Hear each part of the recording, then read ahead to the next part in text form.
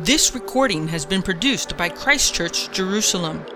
For more information, visit us at cmj-israel.org. Welcome everybody to our Bible study, Wednesday night Bible study here at Christ Church in Jerusalem. You can see it on the map here. That's the center of the universe. And we are wrestling with Moses' last speech. This is actually his last day of life, and yet he will give the longest monologue in the entire Bible. And at the end, he will break into song. And why would you not do that on your dying day?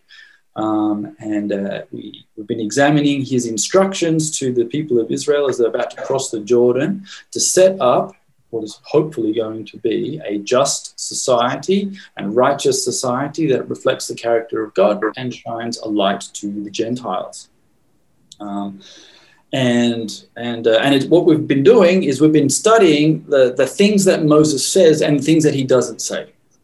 I mean, we've got the first 4 books of the Bible, and so you would think, if he was going to retell the Torah, he would just quote that, but he doesn't. So there are things that he says and things that he doesn't say. For example, when Moses describes the festivals, he only includes the pilgrimage ones of Passover, Pentecost, and Sukkot. He does not mention Yom Kippur, doesn't mention Rosh Hashanah, doesn't mention any of the other ones. He downplays the role of the tabernacle. He does not describe many of the sacrifices. In fact, he only describes 2. But he introduces material, for example, a king. This is the type of government you're going to have. But then the type of king that he's going to have is going to be a limited monarch. And he also has some pretty big instructions for what the Levites should do. So there is a couple of theories about the Torah. One is the Torah is simply 5 books that we know at the Pentateuch. The first 5 books of the Bible, the Law of Moses. Another version, which has been gaining traction, is that it's actually only 4 books with 1 book of commentary. This last book is the commentary, and it becomes the most popular, like the summation of it all. Deuteronomy is the book that is most quoted in the New Testament. It's quoted over 300 times, and it seems to be the most popular book in the Second Temple period. A more recent version is that the Torah is actually 6 books, that Joshua is actually the outplaying of everything that Moses talked about. So what you find in Deuteronomy redoubles back in Joshua. So God will talk to Moses, but God will also talk to Joshua. Moses will hold his hands up, and at the Battle of Amalek in Exodus, Joshua will hold his hands up when he defeats, but he'll have a spear in it, when he defeats the Battle of Ai. And there are a whole bunch of other little parallels that go along there. I'm not 100% convinced, but it's a nice little modern theory. Okay, so we will begin, and we'll begin with a word of prayer. What I'm going to do is I'm going to mute everybody. And I'm not muted. Okay, so everybody is now muted by me, and you can unmute yourselves when you want to make a comment. And what this does is this just keeps the background noise down, so we don't hear you washing your dishes, chewing your food, phone calls, or dogs. And we'll begin with prayer. So Neville, would you be able to lead us in prayer as we begin? Yes, let's pray.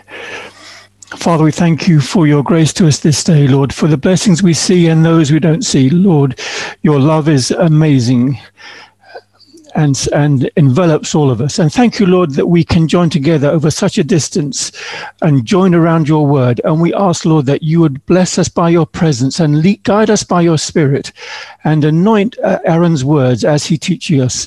We ask these things in Jesus' name. Amen. Amen. Okay, so what we normally do is we read the notes from last week's study. So last week we had studied Deuteronomy 18 verses 1 to 13. And this is a summary from our discussion. Moses is from the tribe of Levi, whose membership in the current world accounts for 8% of world Jewry, if you include the Cohens. So Cohens and Levites account for 8% of all world Jews, which if you consider that there are 12 tribes, that is 1/12. So they're right on track. They are a tribe with no territorial allotment, except several cities of refuge spread throughout the land of Israel and across the Jordan. With limited access to farming land, that is, the refuge cities will still produce some light industry and have some agriculture, but not a great deal. The Levites must be sustained by their fellow Israelites. So how will this be done? The Torah says this will come in the form of portions, 10% of the tithe that is noted in Numbers 18. So this tithe was not considered sacred. Right? So you would bring a tithe to the Lord, but it itself wasn't considered sacred. A sacrifice might be. But because it wasn't considered sacred, the Levites could take it home. It didn't have to remain in the tabernacle or in the other sanctuary at Shiloh. Okay, so the Levites were going to be sustained by their fellow Israelites with a portion of the tithe. Moses affirms the calling that the Levites have to minister before the Lord. They have been chosen by God. Previously, in chapter 17, we had noted that kings are chosen by God. And now, so too, is the priesthood. The priestly class will also function as the judiciary within the society. They will be paid ministers, albeit poorly paid, but nonetheless, they will be sustained by the community and not engaged in the full economy. And this is a pattern that we see in the teachings of Paul, who incorporates this community support for the community shepherds in his epistle to the Galatians, Galatians 6:6. One who is taught the word must share all good things with the one who teaches. He also writes the same sentiments in his instructions to Timothy and to the Corinthians. We noted that despite the injunction to owning property, we find Barnabas, also known as Joseph the Levite from Cyprus, selling land in Acts 4, verse 36. In our discussion of the technicalities, we noted that the text restricts Levites to land in Israel, but not outside of it. Thus, we assume that following the destruction of the temple and subsequent exile, the Levites lost their primary function within society and began to partake fully in the economy, which would include owning land, starting businesses. We also noted that the Levites could choose to freely enter service in the tabernacle at Shiloh or the temple in Jerusalem whenever they so desired. They were not restricted to the allotment by time. This is described in verses 6 to 8. Josephus says that only 4 divisions of priests survived the exile of Babylon. Compare that to the list that we find in 1 Chronicles. Okay, it gives a list of 24 priestly divisions. Josephus says that when they got out of Babylon, there was only 4 left. This complicates the timing of the allotment of the division of Aviyah, the division of Zechariah, prior to this encounter with the angel in the temple in the Gospel of Luke. Why? It's further complicated by the corruption instigated by the Maccabees within what remained of the post-exile priestly families. By the late Second Temple period, the majority of the priestly class were no longer the descendants of the Bnei Zadok. Zadok was the first high priest in the Temple of Solomon, and subsequent priests were called after him. They were the sons of Zadok. The Dead Sea community may be a legitimate priestly class, and in their writings, they note that there are 26 priestly courses. So they somehow seem to have added to the original 24 an extra 2. That just adds to the confusion surrounding the Jerusalem priesthood. So what we have is in the late Second Temple period, we have a corrupted priesthood. We do not know exactly which divisions are left, and we do not know which orders they're in. Plus, we have an injunction that says in Deuteronomy, you can show up whenever you feel like it. And so a lot of people have gone for trying to figure out that they can time the birth of the Messiah. If we really needed to know, we'd know. What happened in the late Second Temple period is it has become very, very confusing. And we need to be honest in our scholarship and look. A good friend of mine has so many times said, your theology has to fit the Bible. Don't make the Bible fit your theology. And so what we actually end up finding is a lot of confusion running around in the Second Temple period. Moses again charges the Israelites to avoid the occult and the pagan practices of the Canaanites. They are, as he says, detestable to the Lord. Light should never resemble darkness. Or as verse 13 says, you are to be blameless before the Lord your God. Moses warns that there is a natural curiosity and a lure towards magic in man. And we see this curiosity in today's society, represented in art, literature, and the movies. Everything from simple astrology to white magic and modern pantheism. Magic is real and should not be denied to exist. While seemingly innocent or even truly powerful, the source behind that power is demonic. That power originated in heaven, and it should have remained there. Jewish literature of the Second Temple period describes in detail how the fallen angels brought that teaching to man. And the Epistle of James, chapter 3, notes that this power is no longer heavenly and it is demonic. Instead, we should seek purity within the community. Why? Because the presence of God is in our community. The final result of the occult is death and exile from the land. The punishment is the same, both for Jews and Gentiles. Canaan will be removed from the land, and unfortunately, so too will Israel. Okay, so that was our little discussion on the first portion of Deuteronomy, where we discovered that the priesthood is once again also chosen, just like the kings. Now we break into prophets, who are also chosen by God. So who's chosen by God? Prophet, priests, kings, which is a nice little order. All right, so I'll read Deuteronomy 18, verse 14 to the end, and that will be the portion we study tonight. The nations you will dispossess, listen to those who practice sorcery or divination. But as for you, the Lord your God has not permitted you to do so. The Lord your God will raise up for you a prophet like me from among you, from your fellow Israelites, and you must listen to him. For this is what you asked of the Lord your God at Horeb on the day of the assembly, when you said, let us not hear the voice of the Lord our God, nor see this great fire anymore, or we will die. The Lord said to me, what they say is good. I will raise up for them a prophet like you from among their fellow Israelites, and I'll put my words in his mouth, and he will tell them everything I command him.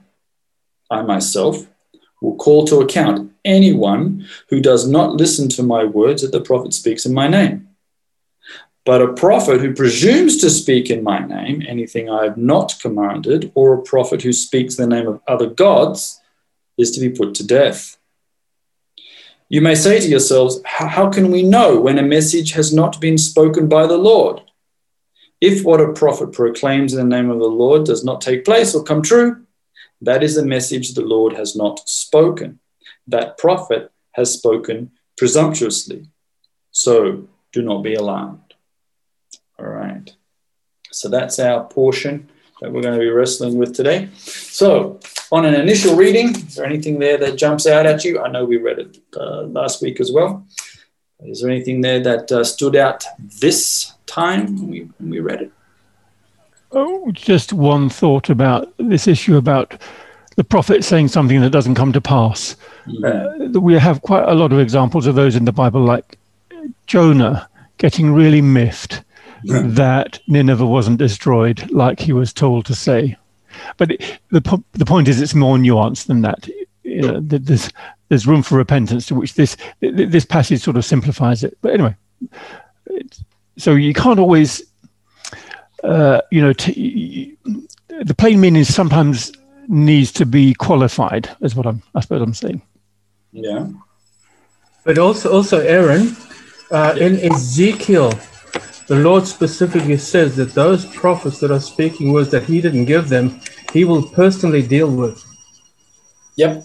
Well, he says he's going to deal with them here too. But yes, yeah, it's a. I haven't had the guts to do this, but I'd like to actually. Now that the older I get, the more braver I get. Isn't that great?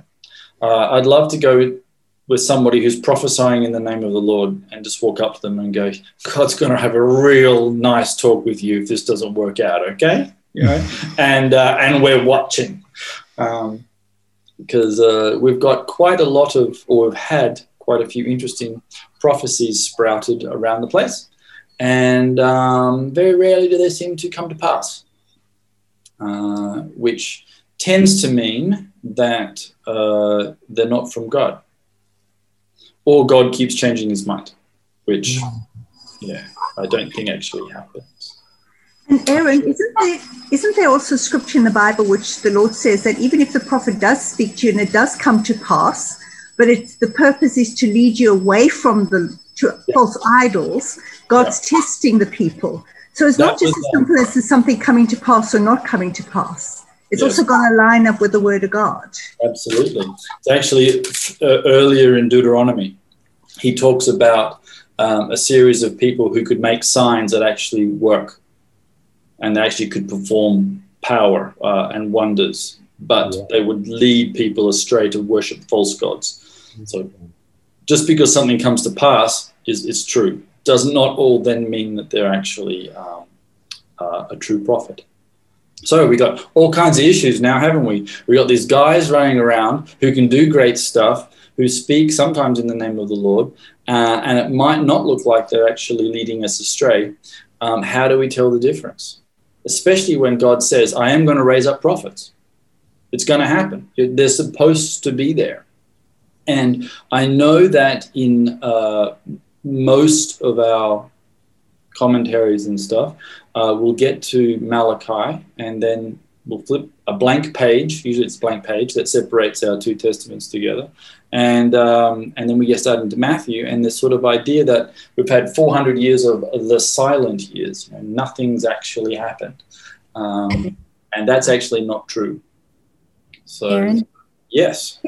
Wait, can I go? Go right ahead. Go, Connie.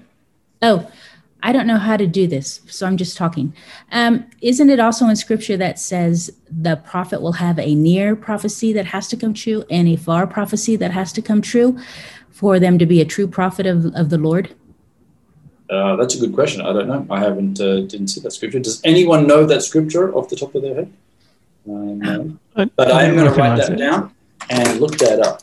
Because usually what happens... What happens, Connie, is people talk and I learn something myself. And so I get my little pen because I'm always coming armed with this pen. And I'm going to be looking at near and far prophecies. Yeah, I believe I studied that when I studied Ezekiel, that that is one way that false prophets were proven to be false prophets is they gave a near prophecy, which didn't come true. And then they had to wait for a far prophecy to come true, which Ezekiel actually did. Yeah. And then they knew he was a true prophet, but yet what Israel did. Anyway. Do you know what the source was of that? I'll have to find it. It might have been Fruchtenbaum or Zook or something. Aaron, that's also in Ezekiel. The Lord specifically speaks about those who say, "Thus saith the Lord." Yeah. And so, yes. Yeah. We have to be very careful if anyone in our community or we ourselves want to do that. However, what I want to say is we also have to balance the tension because we don't want prophecy to cease. Because when you get into the New Testament, it talks about that this is a gift. And it's actually an office. There's this thing called the prophet. And in the Second Temple period, you had two types of prophets. You had the literary prophet, the one that actually writes stuff down. And then you had the social prophet, or the prophet that's within the community, who prophesies. And we don't even know what that is. So you had schools of prophets. Saul joined the prophets. Saul did prophecies, but you don't get a book called the Book of Saul, right? You know, and these kinds of things. And there are some prophets like the ones who actually have the Spirit, which is Elijah and Elisha, who actually don't write any books at all. Right? They're in other books and nothing named after themselves. And when you get to the New Testament, you end up having Jesus as a baby go into the temple, and who does he meet? Zechariah. He meets Anna, the prophetess. And she's been a prophetess ever since her husband died, right? So she's actually been there for over half a century prophesying. So prophecy had not disappeared. It just didn't create a literary work, okay? But it did exist in the community, and the New Testament says they should be existing in our community.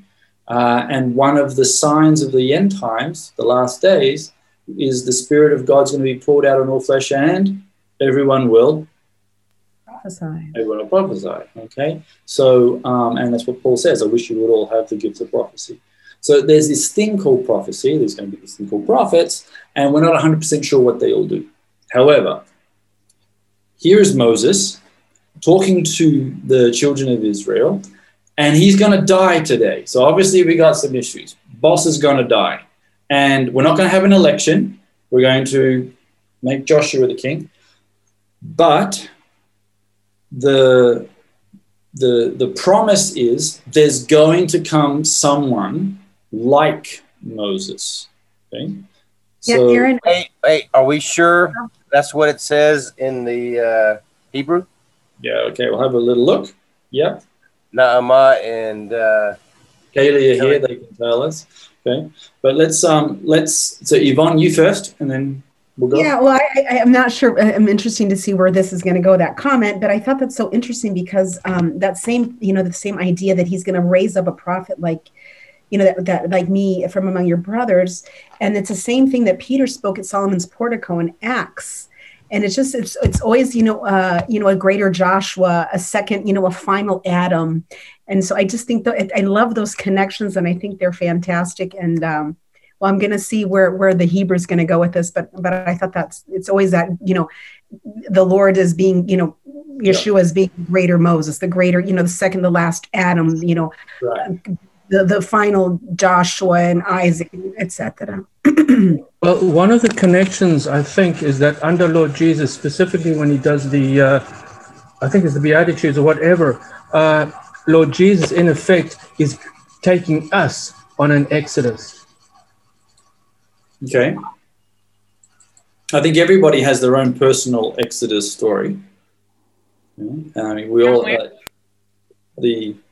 God takes you from a place of darkness, captivity. He redeems you, and then he introduces himself, and then you get his law, hopefully written on your heart. I think that pattern is all there as well. But also, Aaron, in effect, because we're waiting for the New Jerusalem, we are actually waiting for that promised land as well. As well, yeah. Yeah, all of that, so that's quite esoteric, but yeah, it's right there. So looking at the actual text, verse 14, the nations that you will dispossess, again, a lot of the sacred history of Moses is to constantly remind the people of Israel that they are not the natural inhabitants of Israel, right? You can't be born in Israel and think, I've been here since time immemorial and there was no one here before me and, the rocks are mine. He's constantly saying this is an inheritance. You were somewhere else. You were just slaves. There was another nation here ahead of time. And you're going to dispossess them. Why? Because their evil is now complete, right? And they practice sorcery and they practice divination. And as in the previous chapters, they also burnt their children and they worshipped false gods. But you're not permitted to do this. So the word divination there is the desire to know something, to look for that hidden knowledge, right? To hear something, to get a dream or a vision. But that is not permitted for us. So how do we get this? The Lord your God will raise up a prophet. Okay, you don't go and look for those dreams and visions. They'll come to you in the form of a prophet. Okay? And the word is there. God will raise up, okay, a prophet like me. Kamoni, yes. So it's like me, okay. And from among you, it's going to be an Israelite prophet, okay. Even though in the Bible you're going to have non-Israelite prophets as well. Does anyone know the name of one of them? Should just jump out because he's been in the Bible already. He's in Numbers. Balaam. Right? Somehow these Gentiles can also get this knowledge that they're not supposed to, which goes in line with the idea that there is this real power. It wasn't supposed to be here. It has come down here, and it can be accessed by people. Probably the reason why it's so attractive, because it's actually real. But we shouldn't have anything to do with it. That's the warning from the Lord. However, God will be able to speak and bring these dreams and visions, and he will do so through these things called prophets, because they've already had a couple. So who's been leading the people of Israel? That's actually a prophet. Moses. And? Aaron and Miriam. Women are prophets. Yay, the women. And according to Jewish tradition, what's Miriam's most famous for? What was her special gift? Finding water. Finding water, yes. Miriam has a very interesting career. She says absolutely nothing in the Bible until after they drown all the Egyptians, and then she breaks into song. It's the first time she actually delivers a speech. And then you end up, which is very interesting, because then another Miriam essentially does almost the same thing, right? And which is a very interesting little take on the way God keeps doing the same thing. God is going to raise up a prophet. So the prophet is going to be chosen by God. So priests are chosen, kings are chosen, prophets are chosen. And you have to listen to him, and which is now going to cause, I guess, an issue, because this is a command from the Lord. And so God says, got to listen to him. Well, how do I make sure that it's actually from him? That I don't want to get this wrong. And so we're going to have to create some rules. And then you get this little piece of history, or it's almost like a proof text that Moses is using, like a good little rabbi, even there's no such thing as rabbis back then, to say this is exactly what we should be doing. Because we all remember the time when we were standing behind this big mountain, there was lots of fire and lots of smoke, and it was all kind of frightening. And the name of the mountain is Horeb, which is the most common name for Mount Sinai. And again, we don't know why we call the mountain Horeb, because it means destruction and ruin, and but doesn't seem like a good name for a mountain for God to set foot on.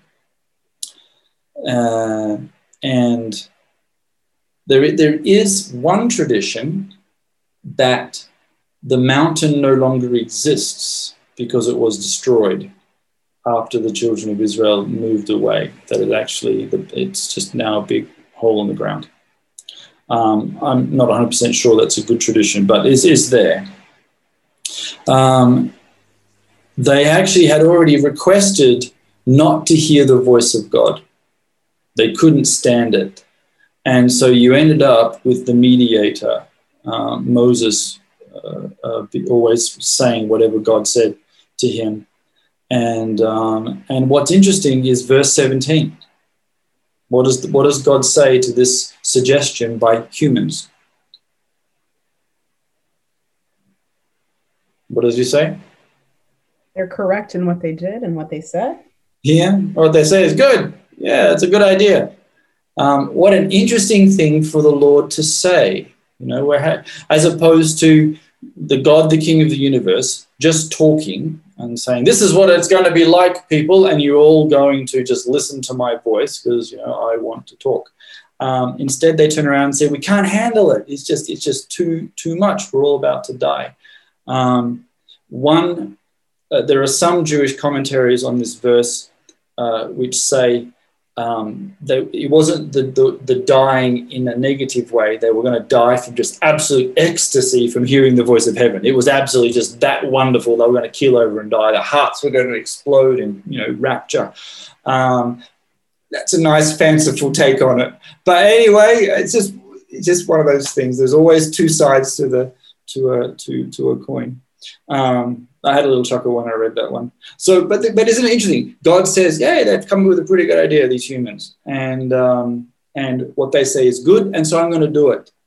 And so I'll talk through these things called prophets. Okay, so now I'm going to raise up someone, kamocha, like you. Okay, so Moses says, kamoni, and then kamocha, like me, like you, from among your fellow Israelites, and I'll put my words in his mouth. Well, it's going to be something very special, and he will tell them everything I command him. And so you end up with this interesting, all through the Torah, you ended up with this God said to Moses to go tell Aaron, and which is interesting because Aaron's the high priest, and shouldn't he, and he's also a prophet, shouldn't God be speaking to him too? God does speak to him, but rarely. And so when you do get those times where it says, and the Lord said to Moses and Aaron, those are some very interesting things that God is saying now, because now you've got him talking to them both.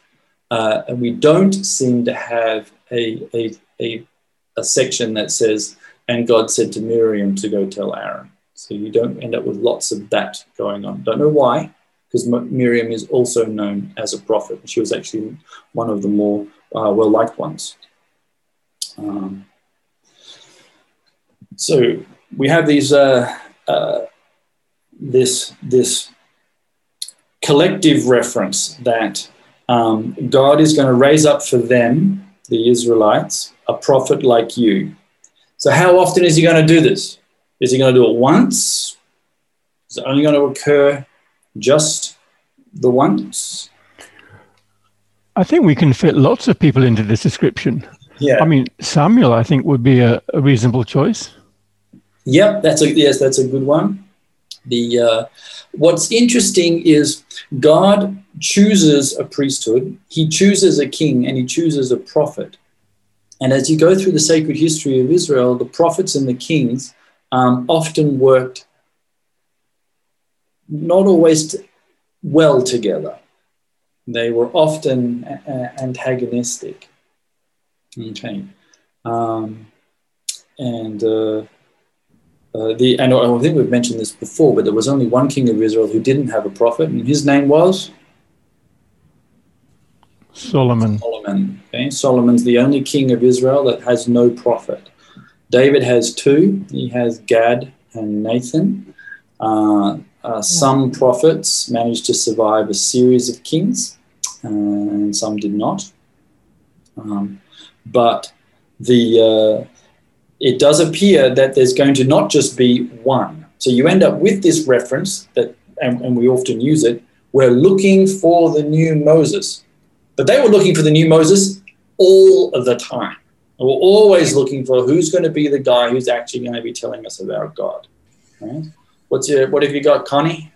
Isn't that one of the key words in this is like me? So it would have been someone like Moses who brought the people out of slavery, brought them into their own land, and what was the other thing Moses did?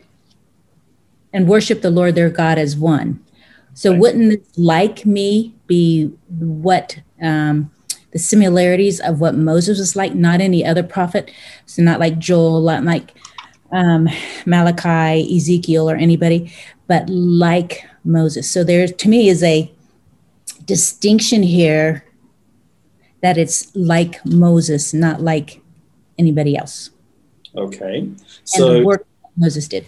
Erin, can I say something? I have to, in a sense, agree with what Connie's saying. From my perspective, when you look at the New Testament, they had it seems to be when they're talking about Lord Jesus, some say, isn't he that prophet? It's referring to like what they're saying about what Moses was saying. So there was an expectation this is a very special prophet. Yes. In Jewish exegesis, you always have multiple levels of reading each text. So you have, on one hand, yes, we're looking for almost the exact replica of Moses. Come on, like me, right? And then you go down the next level. Every generation is looking for a prophet like Moses, and you get prophets, but perhaps they're not all like Moses. So what does it mean to be like Moses? And Connie mentioned a few details. So what are some of the characteristics of Moses? And I want the good and the bad. Don't just give me the good, because our hero Moses has some bad qualities to him. Are we supposed to be like him in that? Aaron, before you go any further, how come I hear from not many, but a few Jewish believers that it's really one greater than as opposed to like me? Have you not heard of this before? Or is this something that's just made up? I've heard of the greater than. Yeah, because it's actually in the New Testament, one greater than Moses is here. I can't find that. Yeah. Yeah. Okay, that's the reference there, Roddy. So we're reading back, but let's read forward. Okay, let's try and take some of the teaching that Moses is giving to the people of Israel as they're about to cross into Jordan, and knowing he's going to die today. This is it, and he doesn't want the people of Israel to be without a voice from heaven. And the people of Israel don't want to be without a voice from heaven. They want someone to be talking to them. And so he's giving them a little bit of hope. There's going to be one like me. You're not going to be left alone. There will be some shepherds. He's already told them you're going to get a king. He's already told them you're going to have priests. So is that going to be enough? No. We need to put the icing on the cake here and have this thing called a prophet. So what is it? What are some of the characteristics of Moses that we're looking for? He was humble. So one characteristic of a prophet is he should be humble. What are some of the other characteristics of Moses, perhaps, that you don't want your prophet to be? He was angry. Yes. Yeah, he's always angry. Okay, yeah, anger management problem. Okay. He killed a man. Yeah, he killed a man. Yeah, he was a murderer. Okay. And he's a coward. Okay, he runs away and he hides out in the desert for 40 years, right? So that's quite a long time to be hanging out, getting married, having a bunch of kids and making money while farming and not doing anything to do with, your eschatological redemption of the people of Israel. He didn't trust the word of the Lord when he said, go to Pharaoh and speak. And he said, I don't have the tongue to speak. Someone should speak for me. Yeah. Paraphrasing that. So he didn't trust that the Lord could work through him, even though his tongue didn't work. Yeah, well, his tongue didn't work at the start, but it sure works at the end. Yeah, it sure does. Yeah, right. So, yeah, longest monologue in the Bible. Moses has figured out what to do with his lips. Okay. Yeah. And he's on for a roll. So, yes, there's some characteristics of Moses that you actually don't want your prophet to mimic. So we've got a prophet from God. Oh yeah, what's your criminal background check? Let's go down the list. Okay. Yeah. Anger management problem. Yeah, murderer, drug dealer. Yeah, we're on. He must be from God. This kid. So there is some parts of the characteristics of Moses we don't like. So let's focus on obviously the positive ones. So we've got a humble guy. Anything else? He was given the law to give to his people. Yeah, he was given the Torah, the instructions, and Yeshua gave us the new covenant law. Right, there you go. Also, he was the mouthpiece of the Lord God. Yep. So what does the high priest do then? The mouthpiece, yeah. Well, Moses was a high priest, wasn't he, until they appointed Aaron? I don't think so. No. The priesthood only comes through Aaron. Moses never. But before God gave Aaron that. There was no altar. There was no priesthood. Okay. Moses has a distinction of being described as the only person that God spoke to face. The face, yes. He actually has that honor. In some cases, eating with the Lord, which is and that wonderful, as we preached on it a couple of weeks ago, where Moses, while talking to God, says, "Just show me your glory. I'm dying to see your power." And God turns around and says, "No, I'm going to show you my goodness. I'm going to show you what's the thing you need to see in me is that I'm good." And then you're going to share that with the people. One of the things, Aaron, that is very similar to Lord Jesus is that the Lord God said to Moses, "You'll be like God to Aaron, to the people." Yeah, you do get that, and you get it in the Psalms too. That because it's really spinning some of my mates out that.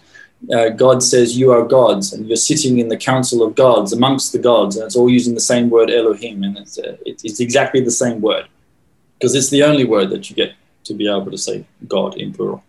And trying to figure out what exactly they mean by that is interesting. So there's going to be this characteristic of a prophet who's going to be humble, but he's also going to present the teachings and the instructions of the Lord. This is one of the things he's going to carry with him. And so those two things come together. Anything else that we might notice about our hero, Moses? Of course, adding on to, he speaks to God. He speaks to Moses face to face as a man speaks to his friend. So there is that analogy of that friendship, more of an intimate. A good friend of God, a Yedidia. Okay. And as we go through some of the prophets, you could probably see, like Samuel, there's a few of them who have that nice sort of characteristic. And there were others that not so much. And then there are some prophets that we know very little about, like Obadiah. Okay, very short book. We know nothing about that guy. Okay, Habakkuk, great book, but you know nothing about his personality or his family life or anything. The literary prophets seem to be slightly different. So you get this idea that God is going to be speaking to us through these people. It's going to be very important. And it might happen with every generation. And at the same time, there's still that final prophet that comes. We haven't got a Messiah. They haven't created a Redeemer figure that says we're going to be waiting for a Messiah. But we do now get this idea that there's going to be something big that's going to be with the people. Aaron, but that people are already redeemed at this stage. Let's remember the people of Israel have already been taken out of Egypt. People of Israel already have the tabernacle in their midst.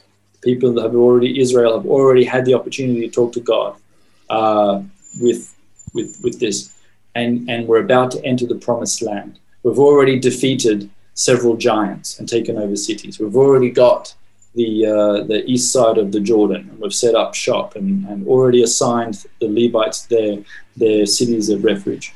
All of that has already actually happened, and so on one hand we're also not looking for the Redeemer to bring us out of Egypt. It's already happened, okay? And we're not actually expecting to go back into exile, however that does happen. Okay, so Yvonne, yep. No, it's just that comment that I think Roddy, the prophet greater than Moses. It's from Hebrews chapter 3.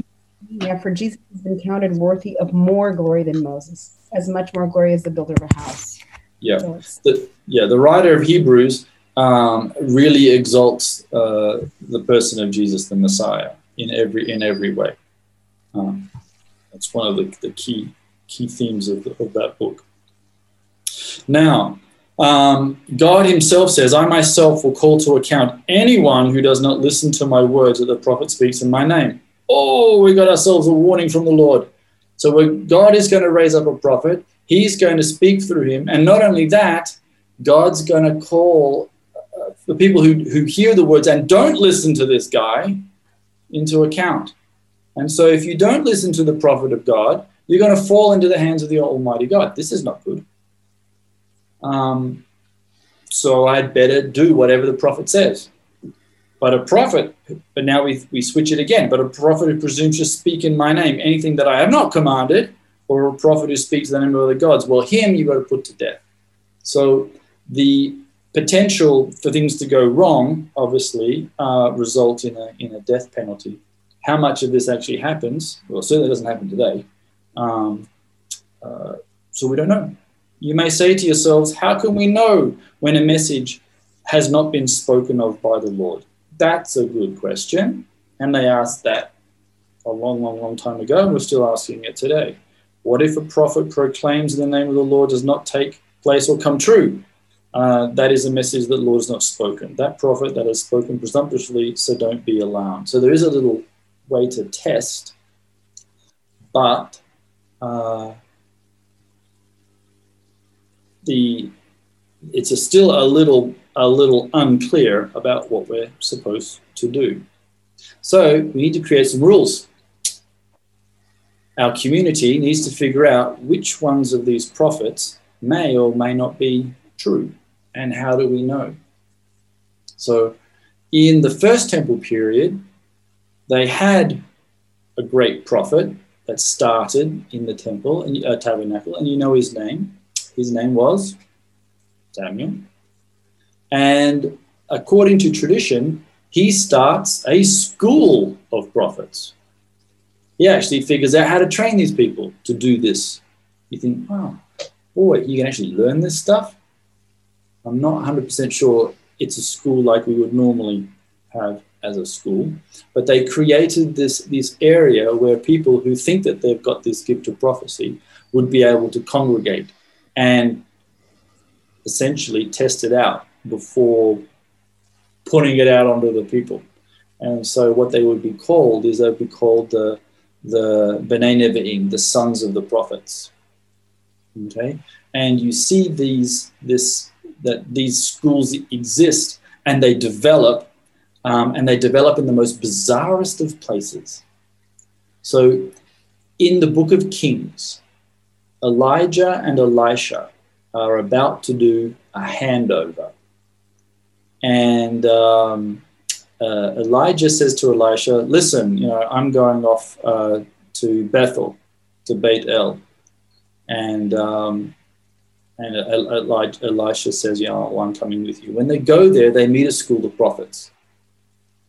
And you go, well, that's interesting. What is Beit El famous for? Idolatry.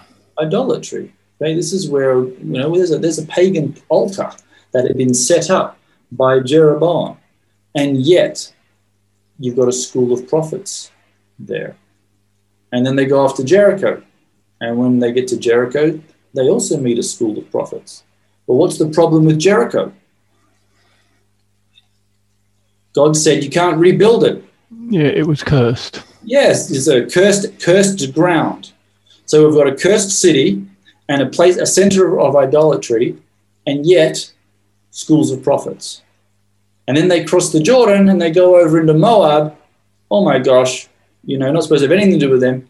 And you find more prophets. And you go, hang on, where is God putting his prophets? Where is God putting his heroes? Where it's dark. Galilee of the Gentiles. Yeah, where it's dark, those walking in darkness, they get to see the great light. I mean, how are you going to recognize light if it's already light? And who does God actually want to redeem? He wants to redeem the lost, right? So he goes to where they're lost. He wants to redeem people from darkness. So he sets up his heroes in realms of darkness. And it's interesting that this is all First Temple. It's not Second Temple. This is First Temple schools of prophets. So they had created this idea of, we've got to figure out which one of these guys is like Moses. So they would practice. Even Saul would practice. And do these things. And we don't know what any of their prophecies were because they never wrote them down. They just did it. And but they existed, and they were part of the fabric of society. But you could within that school, you could test them. You could work out which ones actually had the gift, which ones actually were communicating with heaven. And you could look at their character. Okay, you could see if they could walk the talk. And that idea that Moses is humble, speaking the name of the Lord, things that he says come to pass, but he also is a lawgiver. He also brought the instructions of God. And because he brought the instructions of God, there's a pretty good bet that he actually walked the walk.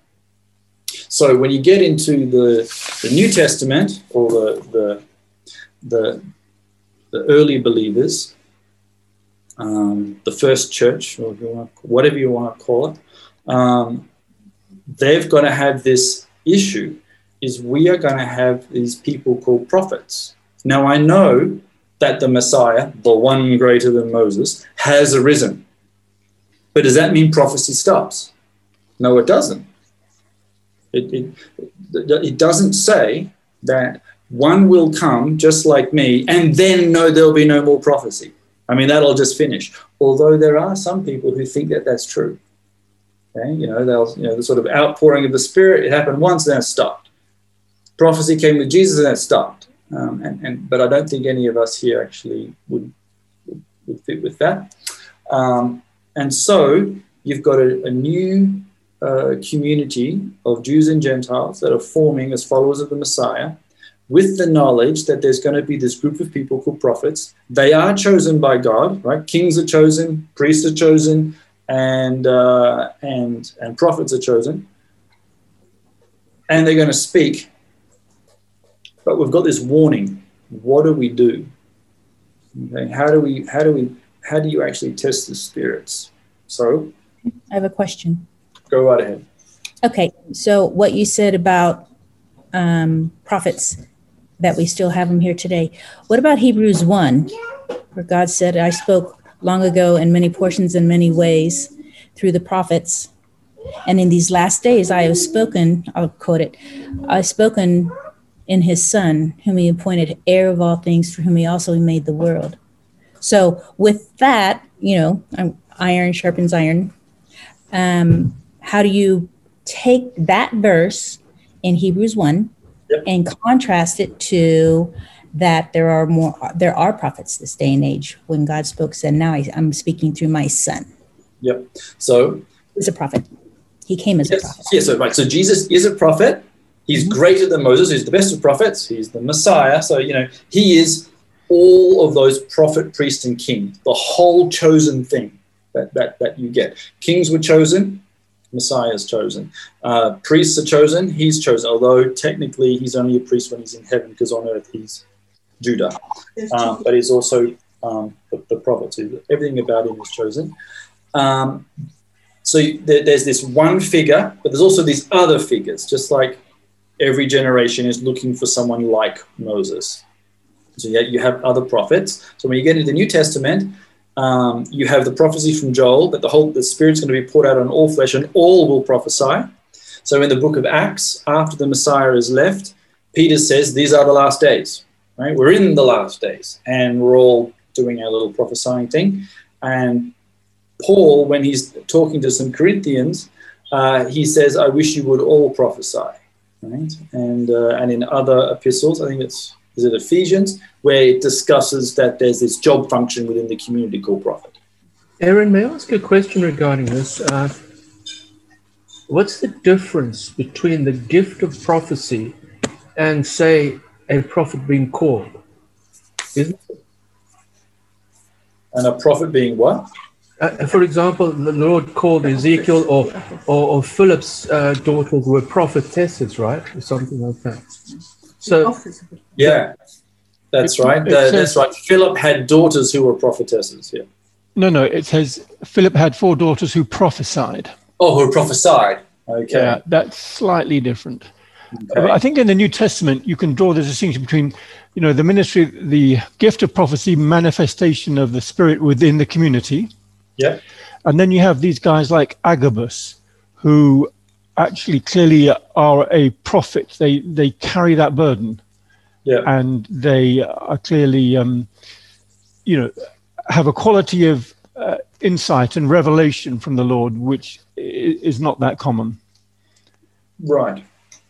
That's a good way of putting it. So that just like in the Hebrew Bible, there seems to be a type of prophet that's literary, who says a certain word, and then there are other prophets that are social, who seem to have some impact in the society, but we're not quite 100% sure what they do. And then in the New Testament, we have all the people having the gift of the Holy Spirit, the potential to prophesy, and yet then certain people with this special burden of a special role, as in function of a prophet.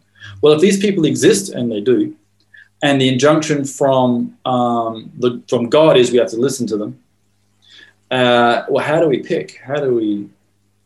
What's the rule? And so we can see from the early church writings themselves, mainly the Didache, because it's the one that actually spells it out clearly, is they wrestled and grappled with this. So the Didache is a book written approximately 90, so it's probably the first text outside of what we might call the Bible, although it was in the Bible initially for the first couple of hundred years. And it's literally called the Teachings of the Apostles. So it fleshes out what the early church looked like. And for those who would like to know, it's a great book. I recommend everybody to have a read. And because for especially being in Israel, people like to come here and they say, Aaron, we all want to go back to being like the early church. Like, I don't think you do. Here, read this book. And when you read it, you might not like it, because they're fasting twice a day, twice a week. They're praying 3 times a day, liturgical prayers. There's a whole bunch of liturgy and order and stuff. And usually that's when all the Pentecostals leave. Okay. Because they just get a bit stunned by what the early church actually looked like. Yeah. One thing that strikes you about the prophets spoken back in the Didache is that they had to be so careful about these itinerant prophets. Yes. Who went from fellowship, from place to place, from fellowship to fellowship, and there were good and bad and ugly ones. And they had to have rules of how long they were allowed to stay, how you provided hospitality, and all that kind of stuff. Yeah, that's right. It gets it's very cool. The chapter of the book is chapter 11. So Didache chapter 11 gives you the title, because there's always somebody threw the titles in there, concerning teachers, emissaries, the itinerant preachers, and prophets. And so verse 1, whoever comes to teach you, this is a little community that's just showing up, in accordance with all these things that are written here, receive him. Now, at the time of Jesus, synagogues didn't have rabbis. Okay, synagogues did not have a teacher. This is our teacher. This is our rabbi. Rabbis are on the periphery. Rabbis are an invention of the Greeks. We have taken a Greek model of student-teacher and we've incorporated it into our environment. We have this place called the synagogue, which functions more like a community center, and you have elders. Those were the people who paid for the building. Okay, so yeah, they got the job. They took the control. You didn't give the job to somebody who was good at it. And so when you needed a teacher, well, you hoped one showed up.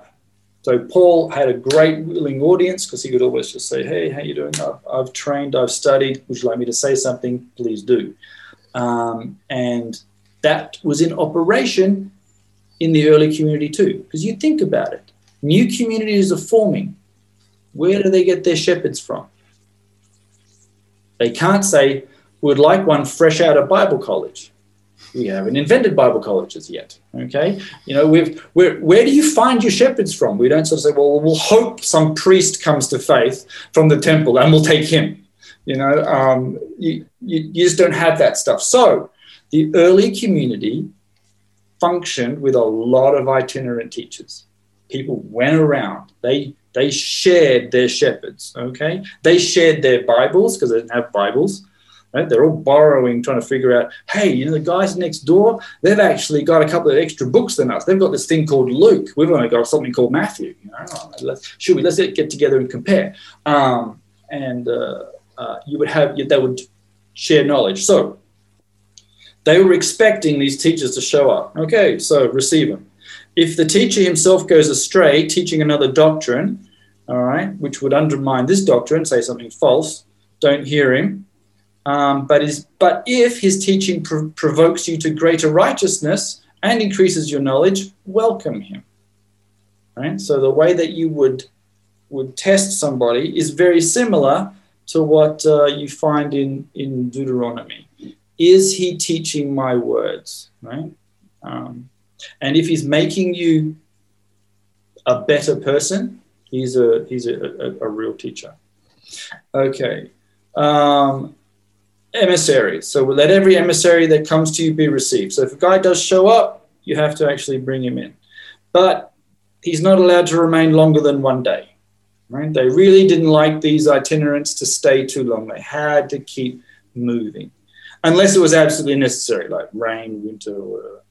In which case he can stay another. But if once he gets past 3 days, suspect him of being a false prophet. Right? That was a thing, okay? So once the guy showed up, once you hit day 4, that's when you start scratching and you go, I'm not 100% sure this guy's legit. Okay? When the emissary leaves, send him only with bread, enough to sustain him until his next destination.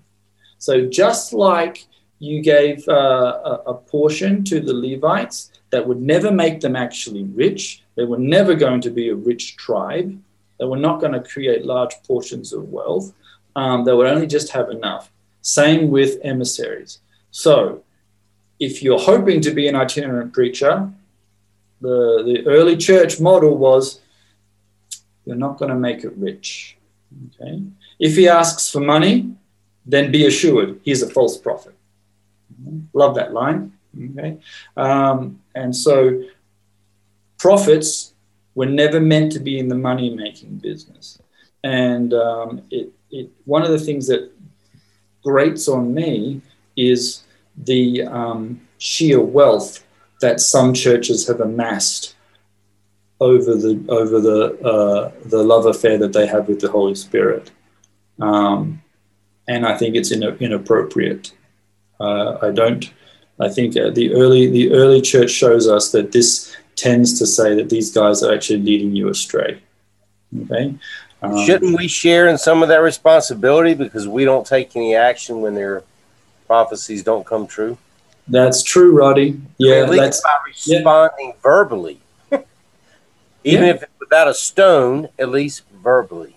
Yeah, well, we're not going to. You're right. We're not going to kill anybody for a false prophet, but we do have to figure out some way within our community, in our current day and age, to recognize what a false one would be, and then to apply, I guess, a just punishment. But you're right. We don't seem to do it. If there's a date-setting type of prophet, that's easily recognizable whether they're right or wrong. But how would you, if they don't set a date on anything, how would you know if they're actually right or wrong? Because something may still happen into the future. Obviously, it goes against God and all that stuff. I was watching Pat Robertson give me a prophecy about the coming election. Did you guys see that? Yeah. Pat Roberts. Yeah, that's him, Pat Roberts. Yeah.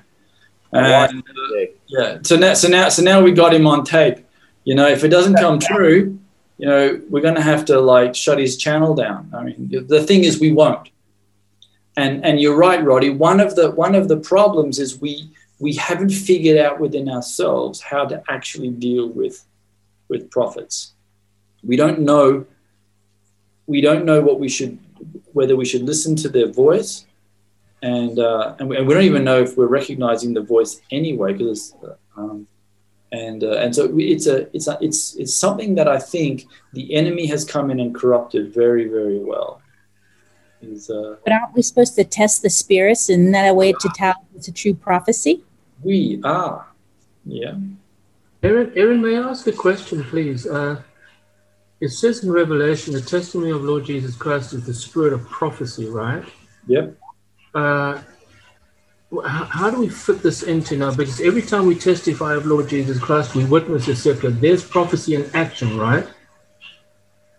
Am I correct? Say that again.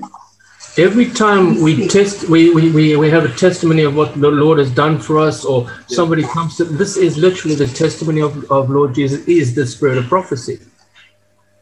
So is it possible that now, since Lord Jesus has been, now because we've had the Holy Spirit poured out on us, the spirit of prophecy in effect sits on every believer?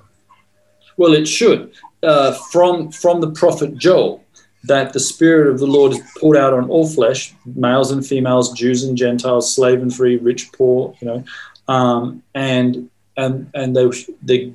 gift that's in there is prophecy. Yes. Right? And then how do we... We always think that the tongues is the sign of the Spirit, but the actual biblical thing is that actually prophecy is a sign of the Spirit. How do we separate now what Neville reminded us of Agabus, for example? He said to Paul, you're going to be put in chains. That kind of prophecy. Yes. Well, no, I think that's the thing we're trying to figure out. We believe that exists. And so we have to familiarize ourselves as a community to say we're going to accept these guys that come, and we're going to have to listen, but we are going to have to test. And so in the continuing on in the chapter of chapter 11 of the Didache, they say, do not test or judge any prophet who speaks according to the Spirit. Like, what? Why would I not do that? I thought I was required to. But then immediately it says, but be warned, not everyone who speaks according to the Spirit is a prophet.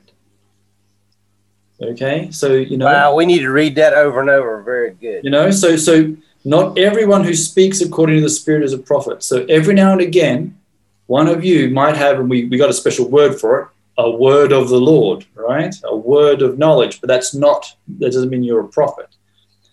But then it goes on, but only those who walk in the Spirit, therefore, from their consistent behavior, you can discern a false prophet. Okay? And so one of the aspects of a prophet, just like Moses, because we remember who are we looking for? Looking for someone humble. We're looking for someone who talks to God, and we're looking for someone who carried the law. And so one of the signs of the prophet is they're also obedient to the instructions of God. So they don't have multiple wives, and they're not doing whatever inappropriate things, and embezzling money from their institutions. Okay, they've got to actually, the way you can recognize or potentially recognize a prophet from the Lord is by their behavior. And so you look at their behavior. With what Jesus says, that you will recognize these people by the fruit that they bear, not just their words. Yeah, that's right. So every prophet will teach the truth, but if he doesn't practice his own words, he should be regarded as a false prophet. And so there you go. They've got quite a good interesting little take in the early community as to what to do with prophets. They also then knew that in some cases prophets would settle, they wouldn't just keep moving and walking around. So they even say in chapter 13 that there is this opportunity for prophets to actually take up residence within your community. And then this is how you'll handle them and what you'll do. And what it comes down to is they get a portion. Okay, they don't get a lot, but they do get a portion, and everybody contributes to their upkeep. Okay, so that you don't make them rich, but you don't make them poor, and they sustain themselves. That's in Luke, and it actually is what Jesus sent out the apostles to do and the disciples to do, but he never called them prophets. Right. No, that's right. He doesn't call them prophets. And they didn't call themselves prophets either. Yeah, but it's incredibly similar.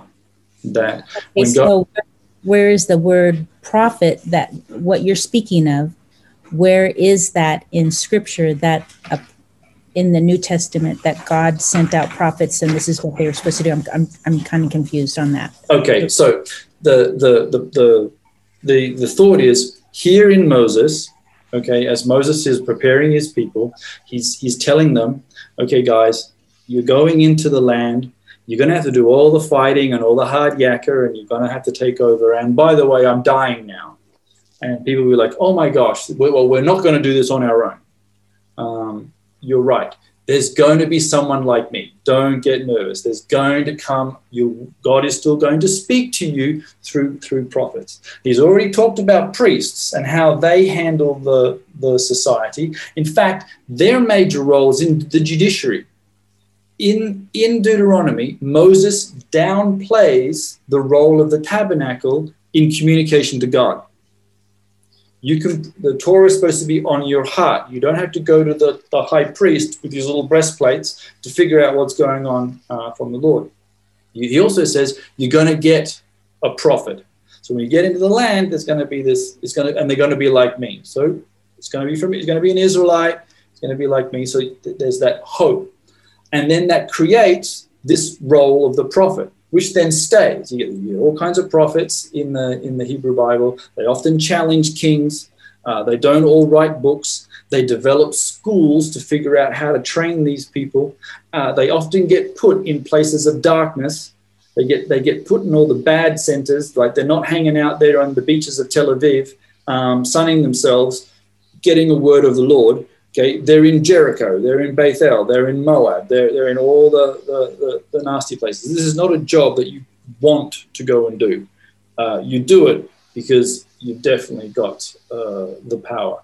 And then that flows into the Second Temple period, so that they exist at the time of Jesus, like the Anna the prophetess. There's still the hope that there'll be someone like Moses, which is now becoming identified in a messianic character. At the same time, they exist. And so in the new community that you have of Jews and Gentiles, there are going to be these people called prophets. What do they do? How do we handle them? Essentially, the Bible's blank. So you've just got this little bit here. And the odd little verses like test the spirits, well, it doesn't say how. And so you can have a look at the Didache as an example of how the early church is figuring out how to handle a prophet. And notice what they don't say. They don't say, and once you find the guy and he's a false prophet, kill him. Right? That's not in there in the Didache. So the early believers didn't stone false prophets. In fact, it doesn't say what you're supposed to do with them, other than not listen to them. Right? In Acts chapter 11, which is exactly what Neville said, in 11:27, now in these days prophets came down from Jerusalem to Antioch. Yes. One of them was named Agabus. Agabus yes. foretold the Spirit that there would be a great famine. So right. He mentioned that in Acts. Yes, it shows itinerant prophets were hanging around and doing stuff, and that's exactly what you find that goes on in the early church. With Paul even saying, I wish you would all be doing this, right? Although we're not 100% sure whether he means the itinerant prophet actually giving a special prophecy or whether he's talking about the social aspect of prophecy. Either way, prophecy has to lead to right behavior. Right? It doesn't matter which also pointing out on. Yeah. Also worth pointing out a more well-known phrase from Ephesians 4 about the gifts that the Lord has given to the church. So yes. This is Ephesians 4. Let's read from verse 10. So he who descended is the one who also ascended far above all the heavens that he might fill all things. And he gave the apostles, the prophets, the evangelists, the shepherds and teachers to equip the saints for the work of ministry, for building up the body of Christ. So that Paul is giving a very high status to what is called the prophets, so which is distinct from the manifestation of the Spirit in prophecy when the community comes together. Yeah. Yes, indeed. And so it's a gift to the body, and because it's also related to the Hebrew Bible, chosen by God, right? And so therefore they have a calling. They have a calling that's the same as the shepherd. And it's the calling that's the same as the king. Obviously, Yeshua is all wrapped in it together, but you still have separate kings, separate pastors of churches, and separate prophets. And so in our day and age, we have to, just like the early believers, take the advice that that is coming also from Moses and from the apostles, and figure out what do we do with it, because this does exist in our day. We have to take it seriously. It is true. It might come from the Lord. Moses says, you better darn listen. Well, actually, God says through Moses, you better darn listen. But at the same time, there's also the potential that it could be a false one, and we don't want to get deceived. We don't kill people, obviously, and they weren't doing that in the early church either. In fact, the next chapter of Deuteronomy is the famous one where people often say, oh my gosh, look at how bloodthirsty it is. Eye for eye, tooth for tooth, limb for limb, right? And we're going to say, okay, is that really the way you're supposed to do it? And did they actually do this? And does that actually mean what it says? That's something for next week. So, Aaron, can I just point out one other scripture which I think is really great? Okay. This is what the Lord says out of the cloud during the transfiguration. And so I'm going to read this from Luke chapter 9. And a cloud came and overshadowed them, and they were afraid as they entered the cloud. And a voice came out of the cloud saying 3 things. This is my son, my chosen one, listen to him. Mm-hmm. So 3 very carefully chosen phrases spoken by the Lord out of the cloud. And that last one, listen to him, clearly resonates with this passage we're looking at. Yeah. In other words, the Father is saying, my son is the fulfillment of this word. Yep. Plus, in that scripture, it talks about the 2 people who were in the transfiguration was Elijah and Moses, the law and the prophets. So Connie? Yes. Yeah, I know that's the usual interpretation, but it's most likely not correct. That's just what Christians say, and we say it again and again and again. We've actually come to believe it's true. Elijah never wrote a book. But he was a prophet. But it doesn't mean that he was not a prophet. Correct. So both the difference, and Moses is also a prophet. Right. And so... But it's also the law, representation of the law. Sure. Which later on in the New Testament says was actually given by angels. So the Moses and Elijah both have a role to play in the kingdom. And so they're not the law and the prophets, it's the Messianic kingdom. I know it's not normally what we've heard of, and you can disagree with me intensely and go for it, disagree with everything I just said. But the analogy which we always like to say is the law and the prophets actually falls a little flat when Moses is also a prophet, and Elijah never wrote nothing. And Elisha actually does twice as much as Elijah does. Elijah's there because he's the herald of the Messiah. He has a role to play, and Moses said, "There's one coming like me." Right? So Moses is the one. They both have a role to play in the announcement of the kingdom. There's one like me, Moses, and Elijah's the herald of the Messiah. That's why they're there, not representatives of it. I know it probably is something that no one wants to hear, but I don't think they're the law and the prophets. That's just a Christian thing we do, and we do it, and we put it in our commentaries, and every single commentary at the bottom of this book says what it is. But they're just the footnotes, but we'll keep quoting each other, and it seems to somehow become the truth. So, yeah, Elijah and Moses are there, and they're just like Moses, and God says, hear him, shema him. And shema is also the same word for obey. So you hear and obey, which is exactly what you also see in any time that we get a chosen prophet of God. If the word of the Lord is sitting on his lips, then you have to do it. Okay? And if you don't do what he's been told, command, I will hold you to account, says the Lord. And so, that's a very powerful statement. Shema him, listen and obey. said in Luke is very appropriate, huh? Very nice. Yeah. Yeah, it's great. Yeah. So I have a question for everybody collectively. How many female prophets can we think of that are listed in the scripture? Deborah, Deborah. Miriam, Anna, Anna. there's There's one called Huldah. That's what I'm looking for. We see that, Hilda. Great name. Yeah, I know. Let's name some gates after her. That sounds like fun. Who else? That's those four. Who else? I think there's another one. There probably is. does it include people who prophesied like Elizabeth? I don't know. It's just the ones that specifically says the prophetess. Because Huldah is a prophetess. Yeah. Miriam is. Yeah. Is prophetess. Anna. Yeah. And the other one we mentioned. Yeah. Yeah, Deborah. Are you? Is there? Were you making a point about that? Like. No.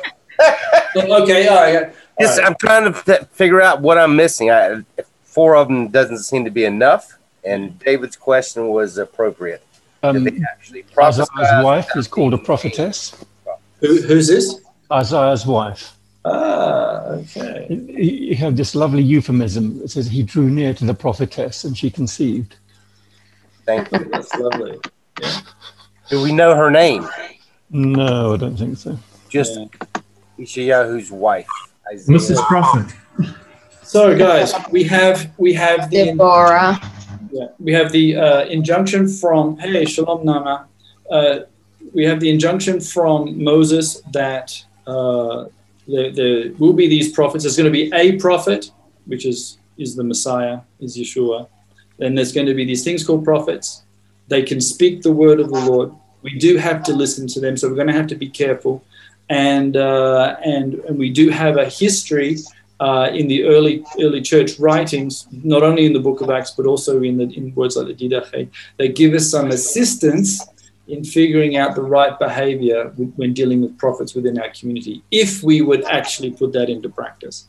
And I think it would be better if we did. I think as a community of believers, we have the Spirit of God in our midst. We want to present the truth to the world. So we have to be careful when people running around and keep saying, here is a word of the Lord. One of the issues that is always going to be around when someone says a word of the Lord is the word of the Lord is the word of the Lord. Is that true? So if someone comes and says the word of the Lord, should we write it down and add it to the end of Revelation? No. But it gets very complicated all of a sudden when you're like, well, exactly what is this thing? So we do have to be careful, and I think that I think Connie had it right at the start when she asked the question. You're like, who is this guy like Moses? He is both the humble man, the redeemer, and he's a lawgiver. So he walks the talk, and which actually really should be all of us, if all of us would like to have this spirit of prophecy. So we need to encourage each other to continue to walk the talk. All right, any other questions in relation to this, the one like Moses is supposed to come? In the beginning of the context, remember, it was the Canaanites would look for these visions and they would seek these seers. We don't do that.